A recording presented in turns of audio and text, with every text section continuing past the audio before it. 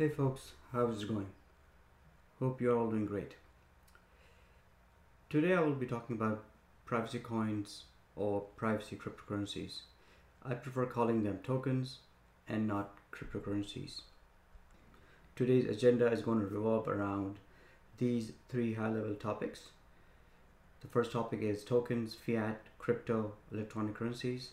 Second item is privacy and anonymity, aka fungibility. And the last topic is going to be showing you some of the privacy tokens that are around.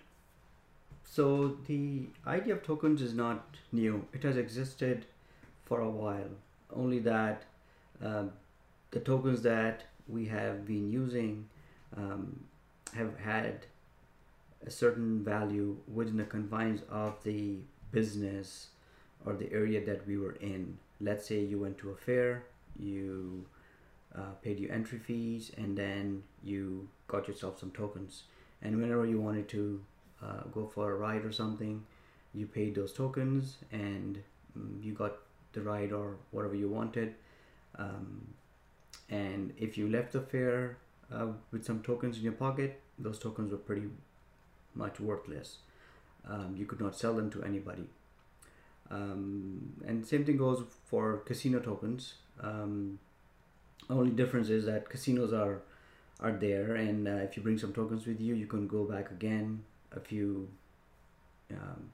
days, weeks, months later and use the same tokens. That is, if the tokens have not been changed by the casino. The good thing about the casino tokens is that they always retain their value. So if you bought a $10 chip, it's going to be worth $10. If you buy it for $5, then it's $5 or $100 and so on. So the value does not fluctuate that often.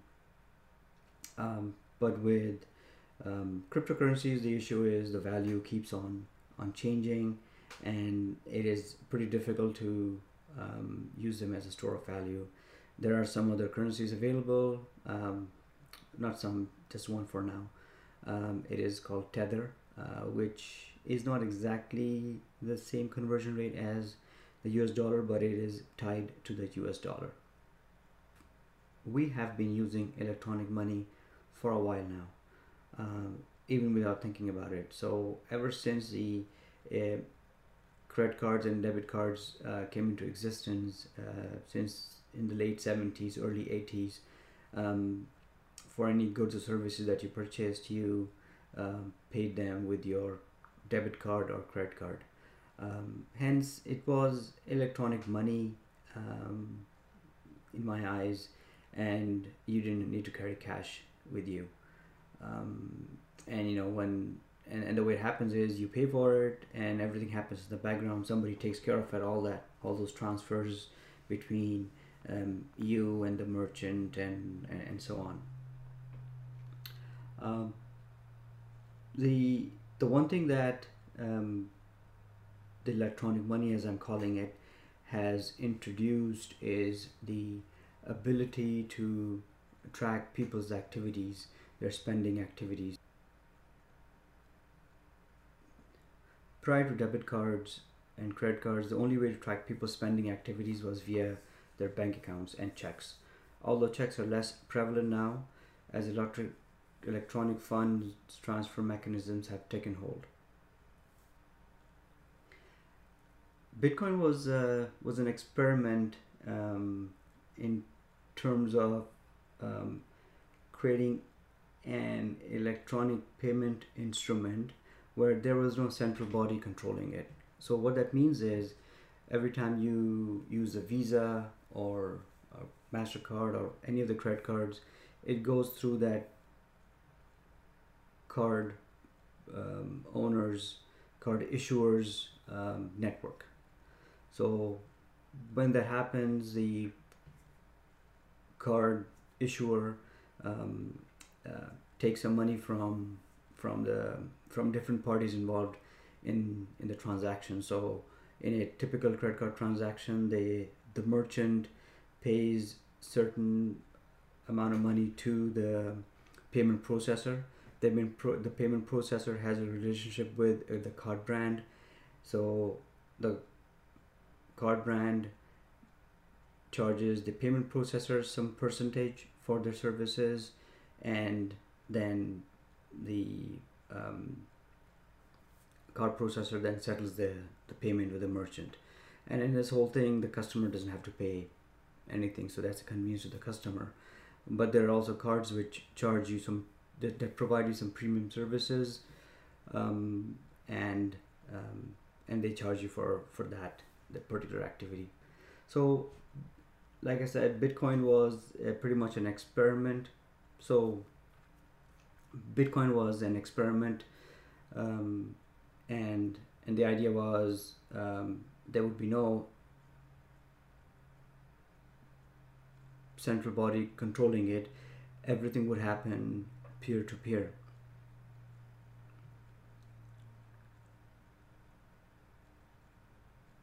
So when I send you some Bitcoin, it would come to you without anybody charging any extra money in between.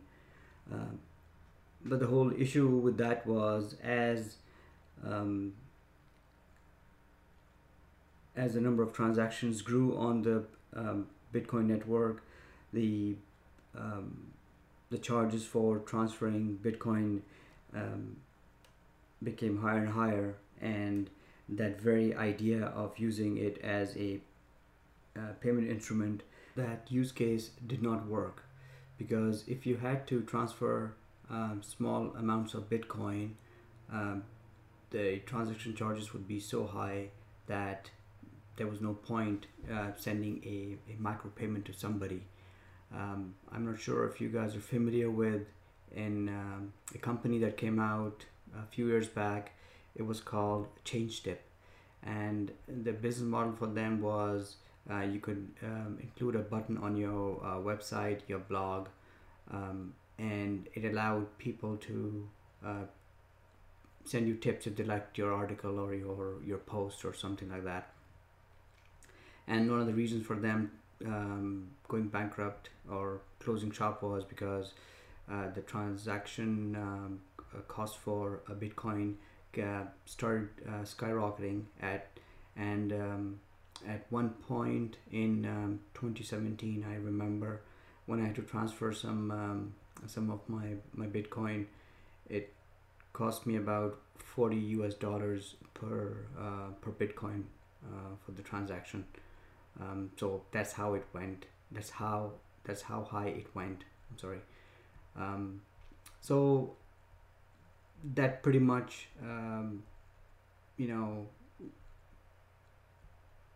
stopped the use case for Bitcoin in terms of using it for everyday spending usage, because the transaction costs are going to be so high.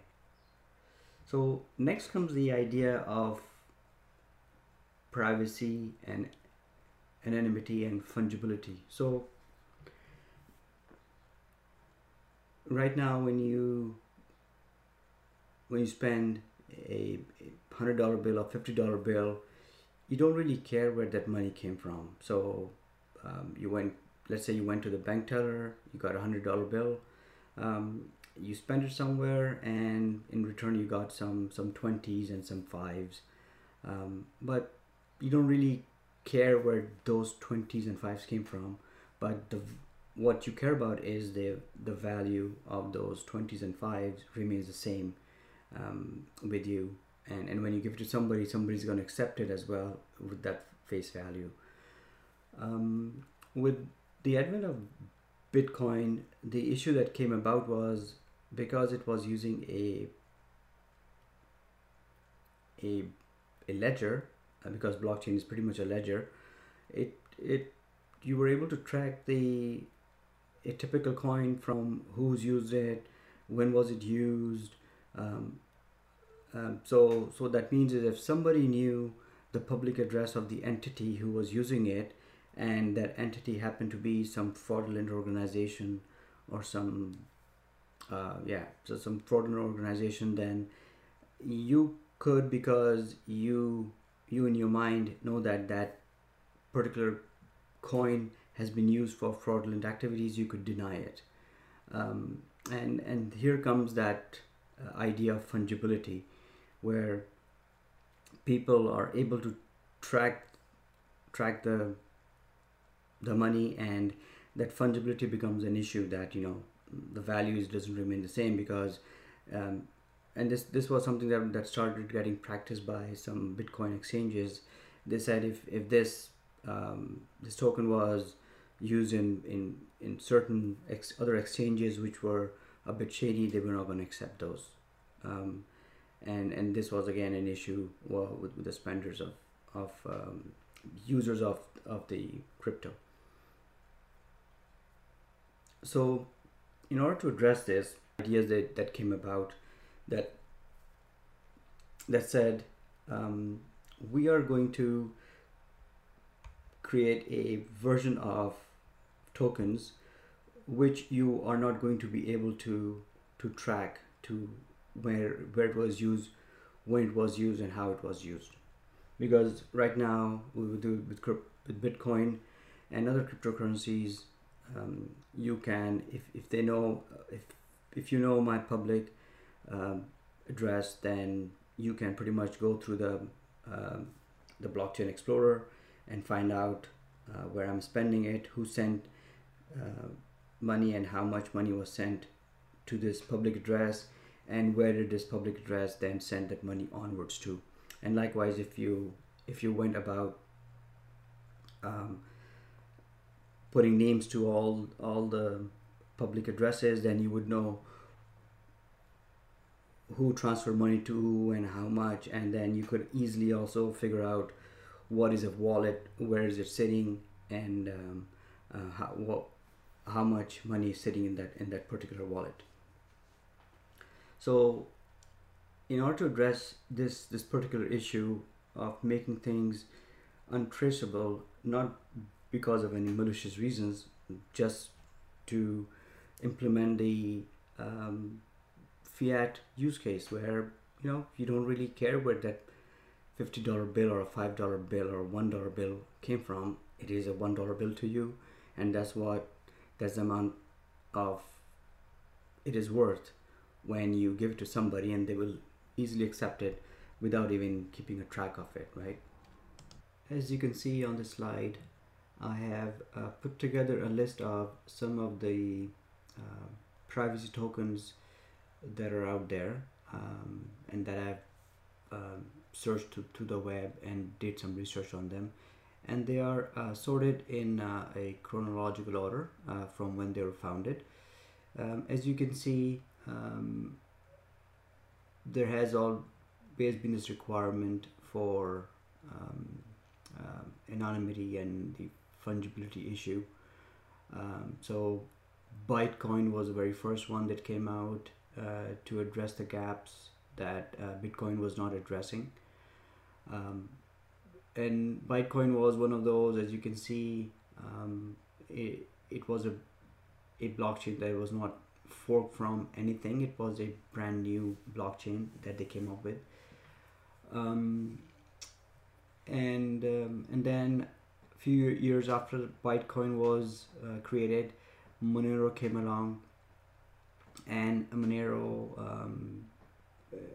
is pretty famous these days as well. A lot of people use Monero and Dash. Verge is not that famous, neither is PivX.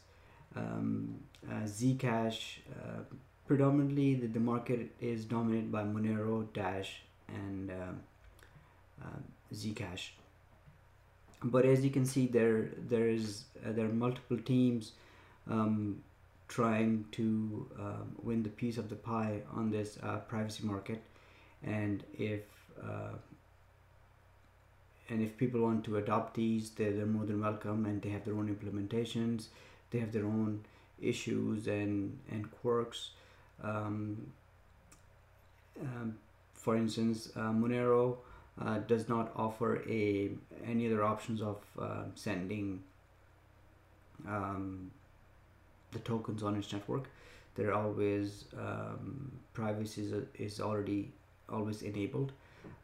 Verge gives you an option. Dash does as well. PivX, because it's a fork off of Dash, it does offer the ability to do instant send just like Dash can, where if you wanted to do a transaction which required a quick confirmation, then you could use SwiftX or PivX and instant send for Dash. And moving right along, Zcash, which is a fork off of Bitcoin. So Zcash again is one of those where it is trying to improve on Bitcoin, the security of Bitcoin, and it's using different algorithms. Then came Zclassic, Zcash, Deep Onion, which is running off of the Tor network. Deep Onion is not doing an ICO as such. They're doing airdrops, as they call it nowadays in the ICO world, which is distributing tokens for free. And the latest attempt at the privacy token is the Bitcoin Private, which came out 2nd of March 2018. So the fork happened on the 2nd of March, so it's pretty new. Let's see which one wins. It all depends on the ease of use, the usability of the token, its acceptance in the different ecosystems. About your privacy, where your money goes or who can see it, continue using whatever medium of exchange you wish to use. You can use Ethereum, Bitcoin blockchain, or whatever, right? But if you are privacy conscious, then you have a solution available to you to use, and every solution has its ups and downs, pros and cons. It's pretty much up to you as to what do you feel comfortable with. And before you start using a typical token or a particular token, make sure you do your research and understand how it works, which kind of wallets does it support, does it have a mobile wallet for you to use, where does it get accepted. So those are some of the considerations I would think one would have. At least that's what I would look at. Like the ease of use at this point of time is the most important. How easy it is to use this token, and the portability itself as well, because I don't want a wallet that I can only use on my mobile phone. I want something that I can use on my mobile, on my desktop, and through an application as well. And one name that comes to my mind right now is the Jax wallet. And the reason Jax is coming to my mind is I was at an event on Friday by some young entrepreneurs, the Generation Z as they call themselves, and Anthony Diorio, one of the co-founders of Ethereum was there as well, and he has just come up with this wallet. He came up with this wallet Jax sometime last year, which is one of those where it runs on different platforms and supports a whole bunch of cryptocurrencies. I'm not sure if Jax right now supports all these privacy tokens too, but I just thought I'd throw that in there. So look for a wallet that is cross platform and it's easy to use. So folks, hope you found this discussion informative. I know in this table that I'm showing, some fields are blank, and this is my this is something I'm developing on my own. I have a whole Excel file at this point of time, which I will later convert into some kind of a searchable repository and put it on the web, where you could find out lots of technical information about most of the cryptocurrencies. So this is my skunkworks project, which is in progress at this point of time. With that, folks, I hope this talk was informative. Again, thank you for your time. As usual, if you like the content, please share it in your network, subscribe it, and show your appreciation via the mechanisms you have at your disposal in your social network. So if you're using Facebook, like it. If you're using SoundCloud, use their mechanisms. If you're listening to it on TuneIn, whatever mechanism they have, do that. Or if you're on YouTube, like it, provide your comments, and especially on YouTube, if you like the content, please subscribe to my channel by hitting the bell button, and when you hit the bell button, you will also be notified of any new posts that I may have. With that, thank you very much. Hope you have a nice day. Bye bye.